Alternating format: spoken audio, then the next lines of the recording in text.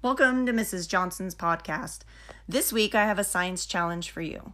Have you ridden in an elevator and wondered what would happen if the cable broke and it fell? Would you hit your head? Would you just float inside it? What if you jump?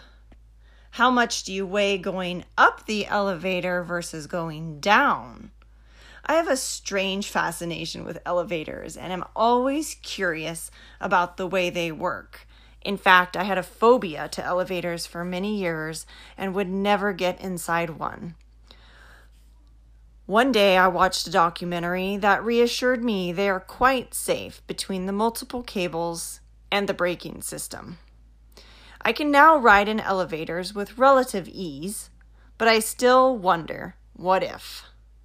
Your challenge this week is to find out the answers to these questions and any others that you come up with about the science of elevators.